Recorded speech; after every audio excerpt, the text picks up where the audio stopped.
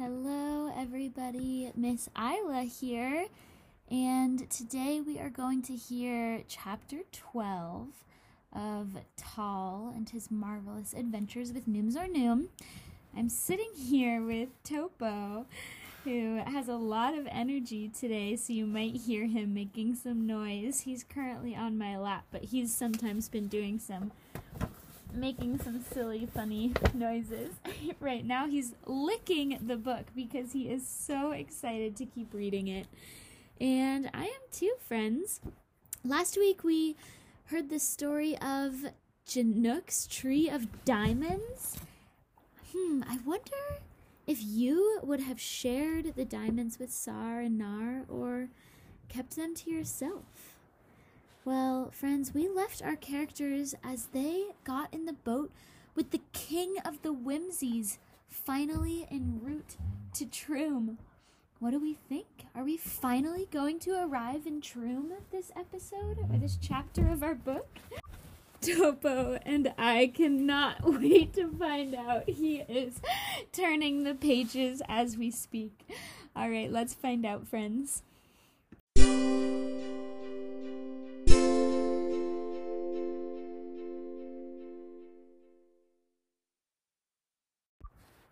Chapter 12.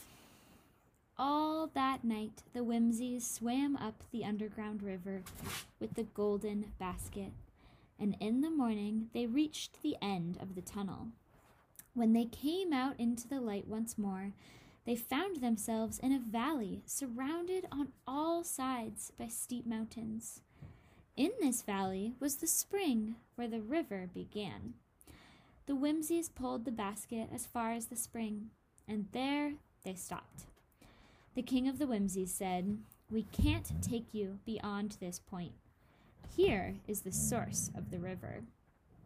Nooms or Noom said, "You have taken us far enough. We don't wish to go any further.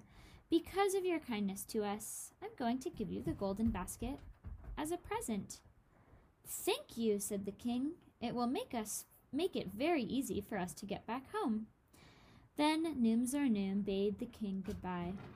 The king climbed into the basket and ordered all the other Whimsies to do the same. And when the last Whimsy had scrambled over the edge, the king said, "Give us a push." Nooms or Noom gave the basket a push, and it floated off down the river. And soon all the Whimsies disappeared from sight into the underground passage. "Now, what are we going to do?" asked Tal, for he did not see how they could ever climb out of the valley. "Those mountains are far too steep for us to go up." "They are," said the old man. "No one who has come to this valley has ever been able to make his way out." "Then why did we come?" asked Tal. "Because it's the only way to get to Troom," said the old man. "Somehow we must get over those mountains at the other end." So they set out to walk to the far end of the valley. Before they had gone a great distance from the spring, they came to a dense forest. All the trees were knotted and gnarled, and the leaves were shaped like fans. And so big was each leaf that Tal could almost hide behind one. When he saw them, he said, "I have never seen such big leaves. I didn't know they could grow so big." "Most leaves don't," said Nooms or Noom. "This kind of tree only grows in this valley.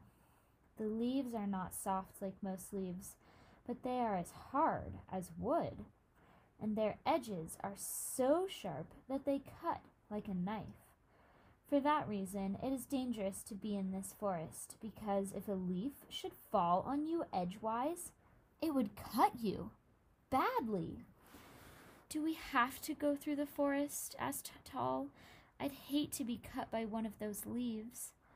"There is only one way of getting through safely," said the old man.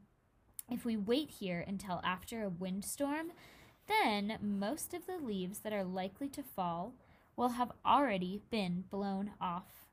Then it will be safe to go through." "Well, what if the wind doesn't blow soon?" asked Tal.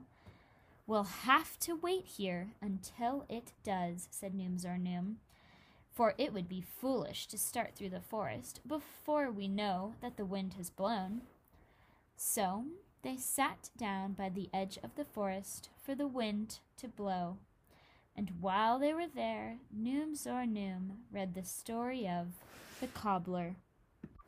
There was a cobbler who lived in a village. All his life he had made shoes, and he never made much money. One day he thought, all these years I have worked hard, and still I am poor. Day after day I do nothing but make shoes for other people.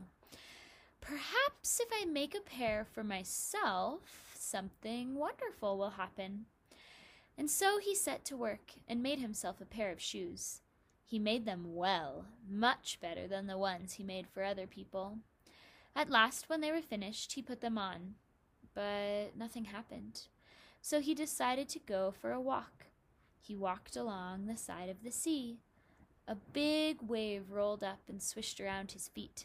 And lo and behold, the cobbler found that his new shoes could walk on the water just as well as they could walk on land.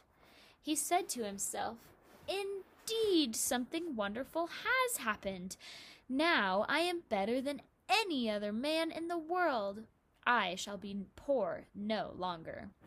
Anything I want, I can have. I shall go to the king, and he will be so glad to see me. He will pay me well and keep me in his palace. It is not everyone that can walk on water the way I can." And he thought what a wonder he really was. He went back home, closed his shop, and then set out to go to the king. On the way, he met some fishermen. They were sad and were sitting on the shore sighing. The cobbler went to them and asked, "What's the matter? Why are you all so sad?" The fishermen said, "Well, our boat has blown away with all our fish because we did not tie it well. We're lost." "Don't worry," said the cobbler. "I'll get it for you." He walked out on the water and pulled the boat back with all of the fish in it, and the men were so glad. The fisherman said, "Thank you. You are indeed a wonderful man to be able to walk on the water like that. Take half of our fish for the trouble we have caused you. You can sell them and make yourself some money." The cobbler said, "I am so wonderful, I can make all the money I need. I don't want to take yours." And he walked away without taking their fish. A little farther on, he came to a river. Near the river sat a woman. She was crying and was very unhappy. The cobbler went up to her and said, "What's the matter that you sit here crying?" The woman said, "I live on the other side of the river. My boat has floated away, and I can't get home. My husband will be so angry with me for not having his supper ready." "Don't cry," said the cobbler. "I'll carry you across." He picked up the woman and carried her across the river. And on the other side she said to him, "It is wonderful that you can walk on water like this. No one else in the world can do that. You have been good to me, but I can pay you nothing, for I have no money. But come to my house and I'll give you a beautiful jewel that I have." "Keep your jewel," said the cobbler. "One jewel would mean nothing to a man who is as wonderful as I am. I shall soon have all the jewels I want." He left the woman without taking her jewel, and he went on his way to the king. Before he got there, word had already reached the king about this cobbler who could walk on the water. When he came to the palace, the king greeted him at the door, saying, "You are indeed a wonderful man. I am glad you have come. There are many things I want you to do for me. If you do them, you can have half of my kingdom, and I shall build you a palace of your very own." The cobbler said, "I can do anything in the world. There is nothing I can't do." He went in with the king and stayed in the palace. The king put him in a room by himself and sent servants to wait on him. To hear him talk, you would have thought him king himself. He bragged and boasted about what he could do. He talked as if he himself had given his shoes their power, instead of saying it came from he knew not where. And everything he said, the king believed. One day the king said, "I have heard that somewhere across the sea is a strange land. The mountains are made of pure gold. Whoever can find that land will be richer than anyone else in the world. I have not sent ships to it, for I have heard that the coast is guarded by a high wall of water. My ships could not get over such a wall. You go to this land and see if all I have heard is true. If it is, come back here and we'll think of some way to get the gold. You may have half of it." And he told the cobbler just which direction the land lay and how to get there. The cobbler said, "That's easy enough. I'll go." So the king gave him food and such things as he needed, and the cobbler set off to walk across the sea. Day after day he walked, for many days, and at last he saw in the distance some mountains of gold. But the land that they rose from was not guarded by any such wall of water as the king had spoken of. The cobbler walked to the land, and there he found a sailor sitting on the shore, and near him a pile of gold. He went up to him and said, "Well, I thought this land of gold was protected by a wall of water." "Only those who have never been here think that," said the sailor. "Who are you, and where do you come from?" The cobbler said, "I am from such and such a place. I am more wonderful than anyone else in the world. I can walk on water." When the sailor heard how the cobbler bragged, he said, "So can I walk on the water, but I didn't know anyone else could. I am just getting ready to start back with all my gold." These words he spoke, but they were not the truth. He was really a shipwrecked sailor who by chance had been blown up on this coast of the land of gold. The cobbler said, "It's my shoes that gave me the power. I made them myself." The sailor said, "My shoes do the same, only they also give me the power to fly over the water." The cobbler, simple soul that he was, believed what the sailor said. He looked at the man's shoes and saw that they were exactly like his own. He thought to himself, "It would be good if I could change mine for his. Then I could fly over water. It would be more wonderful than walking." But he pretended to think nothing of the sailor's words, and so he asked, "Is it true that the mountains here are made of gold?" "They are," said the sailor. "Look at all I have dug. But you must go far back in the land, for there is no gold near the coast." All that day the cobbler stayed with the sailor.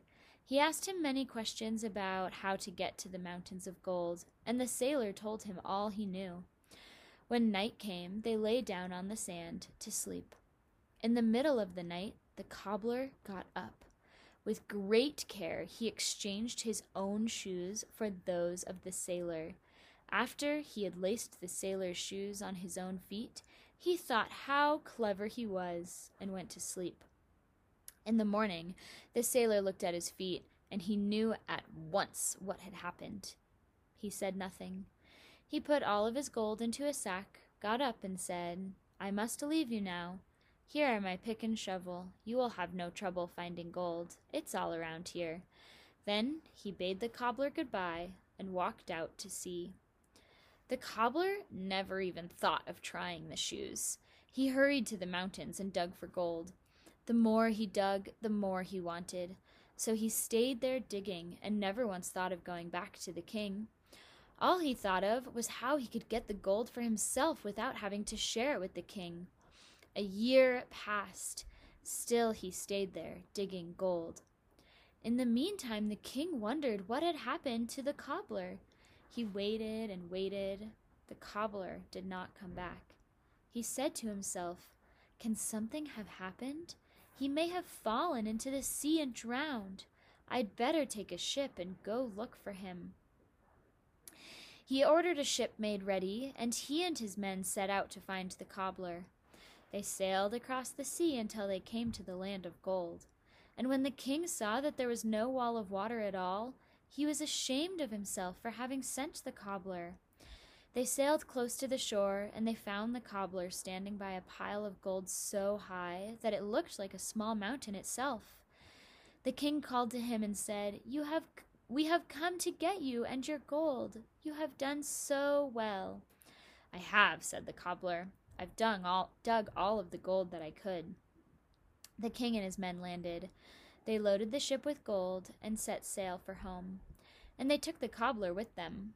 All the time that he was planning how he could get away from the king, he wanted to buy some ships for himself and go back for more gold. He did not want to share it with the king. He thought, "Why should I, who am so wonderful, have to share it with him? I went and found it. It all belongs to me." And he never thought that, but for the king, he would not have known about the gold in the first place. As they sailed along, suddenly the wind dropped. It became calm. For many days the ship did not move. The cobbler went to the king and said, "We cannot stay here like this. Our ship has too much of a load. Give me a bag of gold. I'll fly back home and get another ship to come and take some of our load." But what he meant to do was to go away and not come back. He wanted the sack of gold to buy himself a ship. The king said, "You can walk on the water, but you cannot fly." The cobbler said, "I've learned to fly too since I saw you last. There is nothing that these shoes can't do. They will carry me through the air like a bird." The king said, "You are more wonderful than I ever thought. Take as much gold as you want and go. You will save our lives." So the cobbler took a sack and filled it with gold. Then he said to the king, "You watch, then you'll see what wonderful shoes I really made. You have seen only half of what they do. I'll run and jump off the side of the boat, and I'll fly away without touching the water." The king said, "Please do, and hurry back for us with another ship." The cobbler really believed he would be able to fly. He took his sack of gold and ran across the ship. Then he gave a jump and shot far out over the water. But instead of flying, he fell into the sea. He went down to the bottom and came up without his sack of gold. He shouted, "Help! Help! I am drowning!" The king said, "I thought you could fly."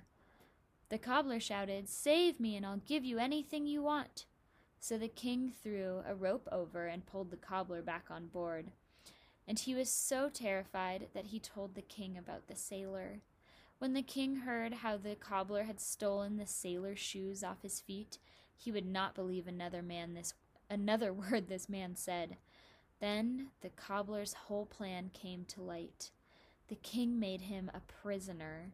He took him back and told everyone what he tried to do, and everybody laughed at the cobbler and asked him about the shoes, which he did not have any longer. As Noom read the last word of that sad story, the wind began to blow.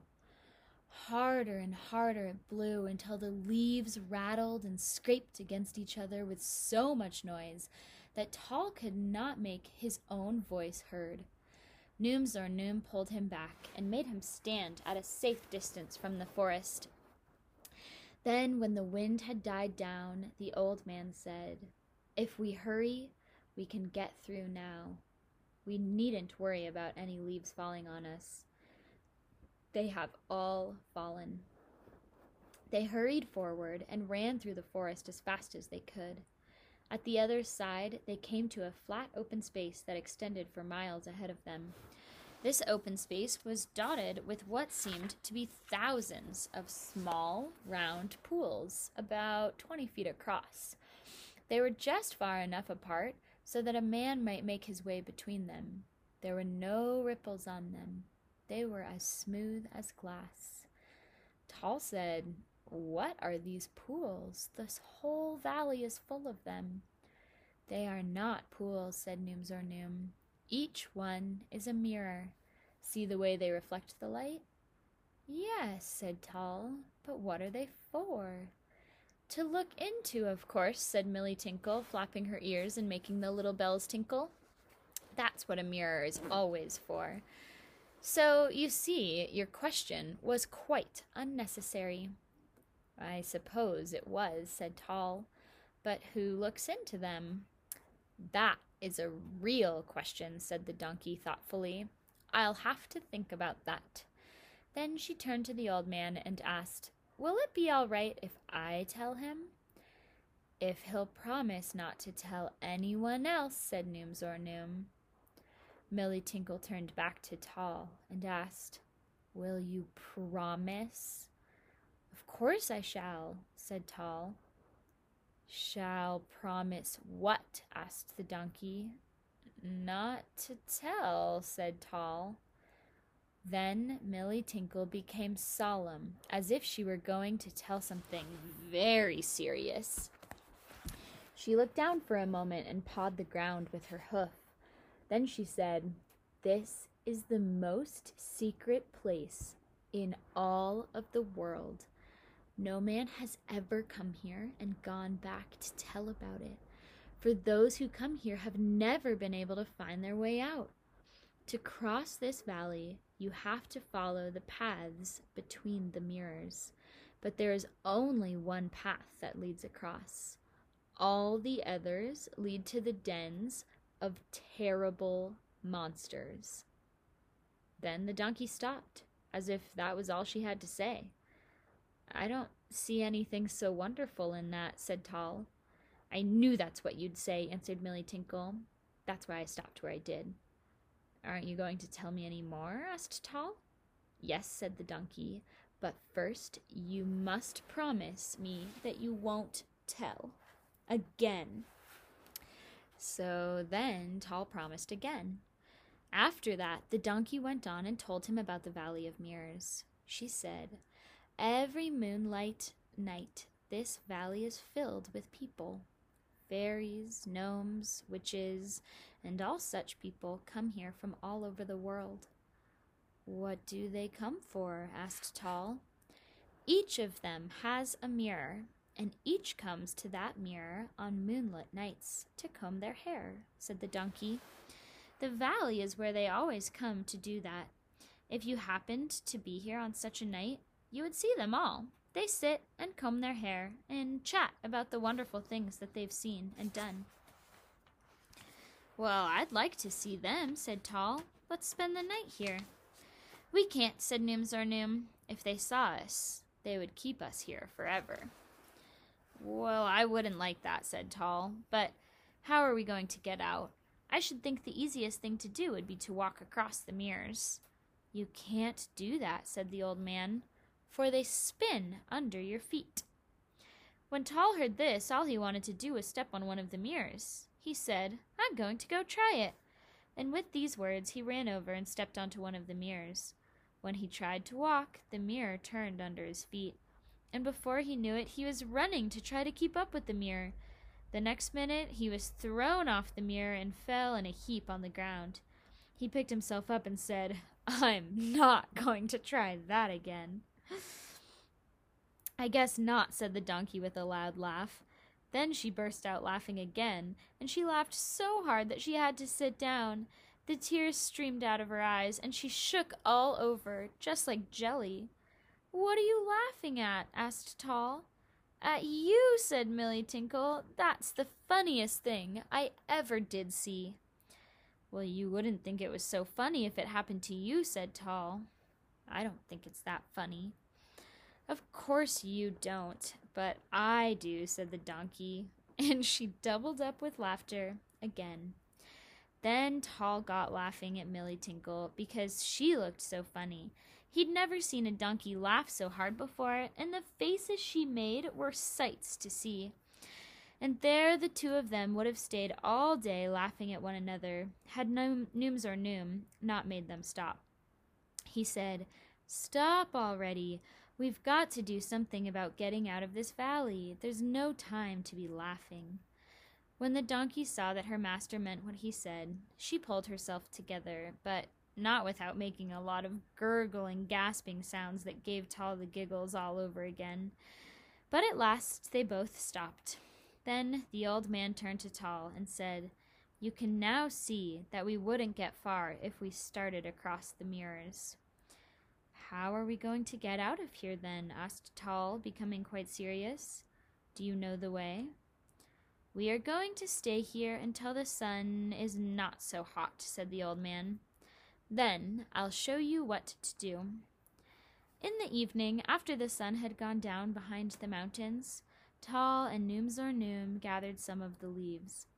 They carried them to the edge of the nearest mirror, and there they set them down in a pile. Noom said, "The first thing to do is to stick these leaves around the edge of this mirror." And then he went over and broke a branch off one of the trees. When he had broken it off, the sap ran out and dripped onto the ground. It was just like glue. It could be used to stick things together so hard that they never came apart. He dipped the ends of the leaves into the sap, and one by one he stuck them on the mirror until the whole edge was surrounded by a circle of fans. Then he bent each of the leaves up a little so that one side was higher than the other. After all of this was done and the sap had dried, he said to Milly Tinkle, "You alone can get us out of this valley. Without you, we are lost." Milly Tinkle flapped her ears, the little golden bells tinkled, and she said, "Tell me what to do, and I will do it." Noom said, "You are to step on the mirror and lie down on your side, so that we can reach your feet from the edge." Milly Tinkle did as she was told. Tall and Noom held on to the leaves to keep the mirror from turning, while the donkey stepped on and lay down. Then Noom took a stick and daubed her hooves with sap, just enough to keep her from slipping, but not enough to glue her down. After that, she got up. Noom put the crystal block on her back and said to Tall, "Climb on top of the block." Tall did, and the old man climbed up on the donkey after him. There they sat and held on for all that they were worth. Noom told Milly Tinkle, "Now, run at full speed." As she ran, the mirror began to turn under her feet, but the sap kept her from slipping off. Finally, she made the mirror turn so fast that the force of the wind on the fan-shaped leaves lifted the whole thing into the air. The faster the donkey ran, the higher up they went. In this way, they sailed up above the valley and out across and over the mountains at the far end.